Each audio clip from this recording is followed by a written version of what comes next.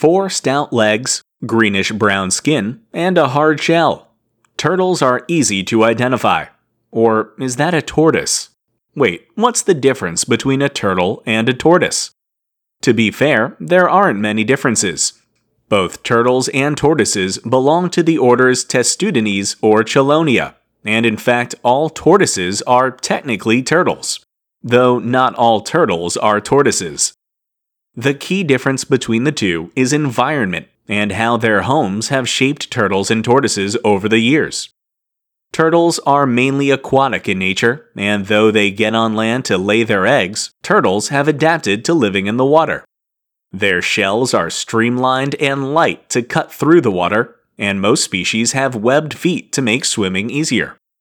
Meanwhile, tortoises live on land, and while they can go into the water, their bodies aren't designed for it, with big boxy shells and strong stumpy legs.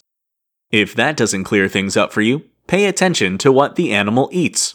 The majority of tortoise species are vegetarians, while turtles are omnivores. And finally, turtles can live a long time. The oldest recorded turtle was 86 years old. But it's tortoises that can become ancient, and the oldest tortoise in the world is 187 years old.